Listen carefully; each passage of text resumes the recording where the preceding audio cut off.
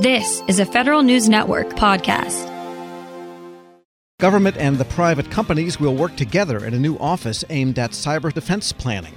The Cybersecurity and Infrastructure Security Agency says major cloud providers, telecommunications companies, and cyber outfits have already signed up to participate in this new initiative. The goal is to improve both sides' understanding of the cyber threats they face.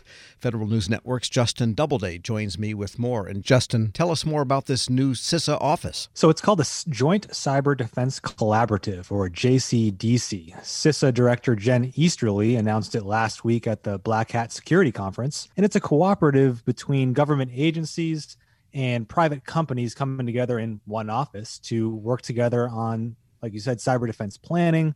Now, Easterly announced the initiative with a little video that harkened back to AC/DC, and she did a little dancing with that. I'll spare you that, and here's her describing the importance of the JCDC. Now, I'm a retired military officer, so I like to quote dead generals.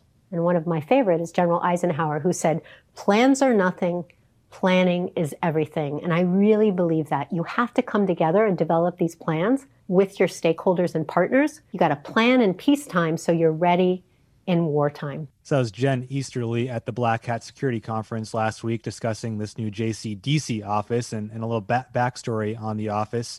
It was an idea that sprang from the Cyber Solarium Commission, a hugely influential commission that was stood up a few years ago to come up with new ideas for how the United States should approach this cybersecurity space. And obviously, government and private sector collaborating is a pretty big issue, given that so much of the critical infrastructure and internet infrastructure in this country is owned by the private sector. All right. And so who exactly will be involved and what will they do day to day? Well, they have a list of companies who are already signed up to participate. They're Amazon Web Services, AT&T, CrowdStrike, Mandiant, Google Cloud, Microsoft, Lumen Technologies, Palo Alto Networks, and Verizon. So you have a cross-section there of major cloud providers, obviously. You have AT&T and Verizon representing big telecom firms, and then you have several cybersecurity service providers as well. So a cross-section of pretty important companies in this cyberspace. And then agencies will be involved as well. Obviously, CISA, it's their office, but then there's also the National Security Agency, there's U.S. Cyber Command, there's the Justice Department and the FBI who are coming into this. Easterly also said sector risk management agencies who oversee critical infrastructure sectors like the Agriculture Department and the Energy Department will be involved. So there's a lot of different folks coming together under this office who are looking to share information. And Easterly says the JCDC will carry out 4 primary activities. First, to share insights so that we create a common operating picture, a shared situational awareness of the threat environment. 2, to develop whole-of-nation comprehensive cyber defense plans to deal with the most significant threats to the nation, to include significant threats to our critical infrastructure. 3, to exercise these plans, because again, you've got to exercise in peacetime to be prepared for wartime. You can't make a friend when you need a friend. And then finally, to work together to implement these cyber defense plans into actual operations and make sure that we can do that to reduce risk to the nation. Again, Jen Easterly, the director of CISA. We're speaking with Federal News Network's Justin Doubleday. And what's the outlook for this project? Is it up and running? Are they going to be operational pretty soon? It was just announced. It's just getting up and running. And it's coming at a time when we've had some pretty high-profile cyber attacks. And Congress is looking for action on this issue from the government, from agencies like CISA. There's a lot of legislation out there on cyber incident reporting and critical infrastructure requirements. And it's leading some to question whether the voluntary nature of public-private partnerships on cybersecurity is even working, can continue to work. And so this office could be one way where CISA can prove out that they can bring in the private sector on a voluntary basis and create an environment where they'll be more cooperative on these cybersecurity issues. Of course, we have to see how it will all work. We don't know whether or not these companies are signed up to do specific things or if they're just signed up to participate nominally. So we'll have to see how it goes. But it's one of the first major offices where they're bringing together government and private sector in one place. And this was a keynote that Easterly gave at the big Black Hat conference. Anything else of note that she mentioned? Yeah, she talked a lot about cyber talent management and how there's a shortage of cybersecurity professionals, not just across the government, but across the country and across the world. A recent estimate from a Commerce Department grant project found that there's 465,000 unfilled cyber jobs in the United States. And across the public sector, federal, state, and local governments, there's about 36,000. So here's Easterly describing the problem and how they're trying to tackle it. The government hiring process is Byzantine and really kind of a mess. And, as much as we're able to bring in great talent for people who want to defend their country and to be part of this incredible mission, there is a huge competition out there. And so we're going to do a couple things. First of all, we're going to be implementing shortly the cyber talent management system. And I hope that will help bring in people because you'll be able to pay closer to market. I am personally going to work with my team to be able to accelerate the hiring process. I am really, really focused on that.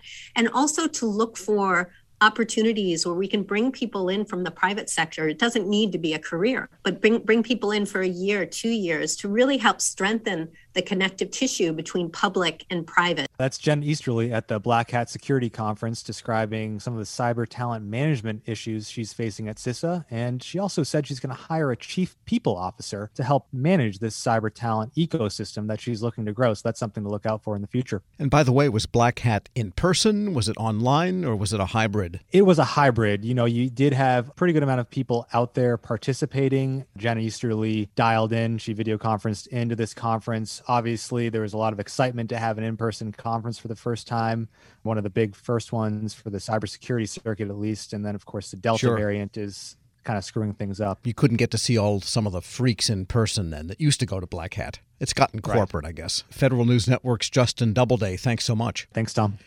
Hello, and welcome to the Lessons in Leadership podcast. I am your host, Shane Canfield, CEO of WEPA. Today, I'm thrilled to be joined by Vice Admiral Cutler Dawson. Cutler has had an incredible career serving our country for 35 years in the Navy, where he attained the rank of Vice Admiral. And during his service, he had numerous assignments afloat and ashore, including Commander, 2nd Fleet, Striking Fleet Atlantic, and in Washington at the Pentagon and on Capitol Hill, where he was the Navy's Chief of Legislative Affairs. Immediately following his retirement from active duty in 2004, he became the president and CEO of Navy Federal Credit Union, the world's largest credit union, where he served for 14 years. Under his leadership, Navy Federal grew from 2 million to 8 million members. Phenomenal. Cutler, welcome and thanks for joining me. Thank you, Shane. You've had a fascinating career across both military and the private sector. Can you tell us a little bit more about your background and your professional journey? Well, I started out at the Naval Academy, where I graduated in 1970, and then, as you mentioned, spent 35 years in the Navy with 6 actual afloat commands. The first one was when I was 27 years old. I didn't know enough to be scared of anything, and it was probably one of the highlights of my career. And then after I retired after 35 years, I went to work at Navy Federal Credit Union as the CEO, where I spent my next 14 years. I'm currently retired and enjoying life, and it's been a great run for me. How would you describe your leadership style, and how's that developed over the years? My style has been quite consistent. I believe, and I've learned this in the Navy, that you have to go to the deck plates to see what is going on.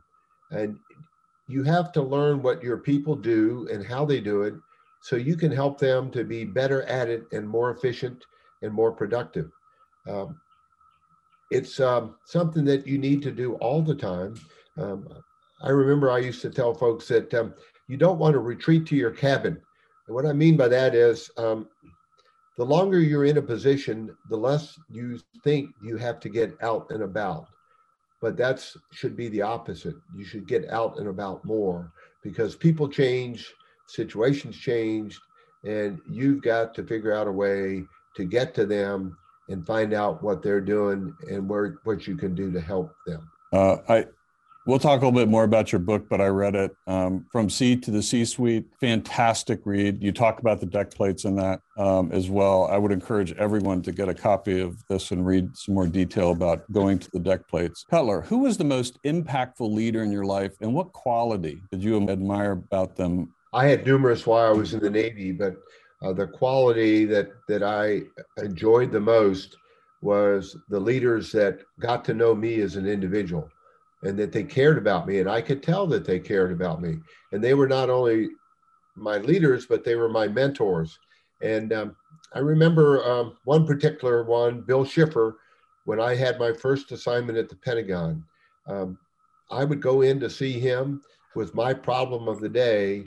And I knew that he had numerous problems of his own, but he would stop and he would focus on me, and he would make me feel like I was the most important person in his world. And I tried to do that throughout my career, but really it's about caring for your people.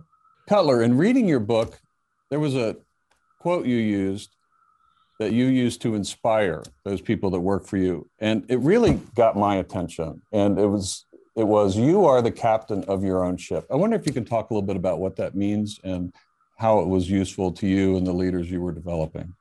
Absolutely. What I mean by captain of your own ship, when you are the captain of a ship, sometimes you're in the middle of the ocean and you don't have anybody to turn to make decisions. You don't have anybody to turn to ask, what should I do now? You have to be the captain of that ship. And I translated that into, let's say, Navy Federal's organization, where I would tell branch managers that I said, you are the captain of the ships of Navy Federal. You're the ones that are facing the members or customers, as others call them, every day.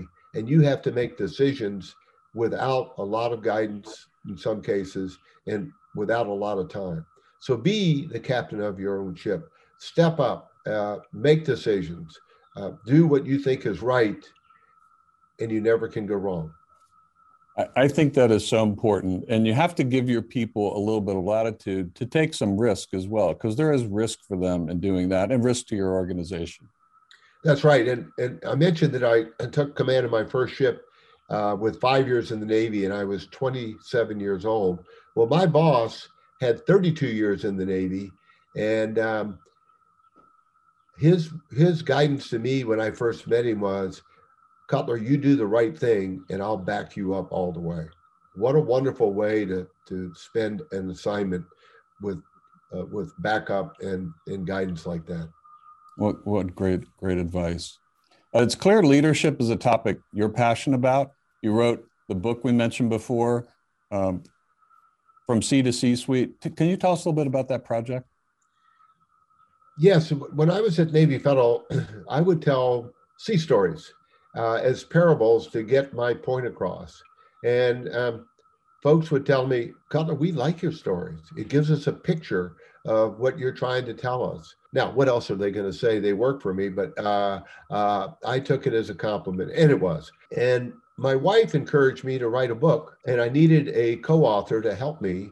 And I found a lady named Taylor Keelan, who was the perfect co-author. She turned in my stories into wonderful chapters that I'm very proud of. Where can listeners find a copy? Well, you can get it on Amazon, and you can also get it on the Naval Institute website.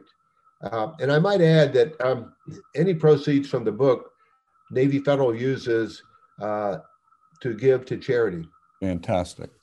Cutler, thank you very much. Really enjoyed your time and your lessons in leadership and sharing with us your life story. And I've learned a lot, both from talking to you today and reading your book. And thank you very much for your time. It's my pleasure. And I would like to add one thing, if I could, Shane. During my assignments in Washington, D.C., I gained the utmost respect for the civilians that work here every day.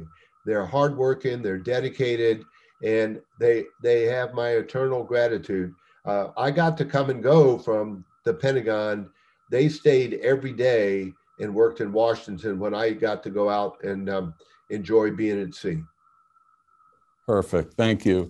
Yeah, WEPA serves civilian federal employees, but Your comment is well taken because the interaction between the two is continuous, it's nonstop, and it's critical. So the career civil servants, as well as career military, our country would not be where it is today without them. I totally agree. And I can tell you from the U.S. Navy standpoint, we couldn't operate like we do without them being the backbone of what we do.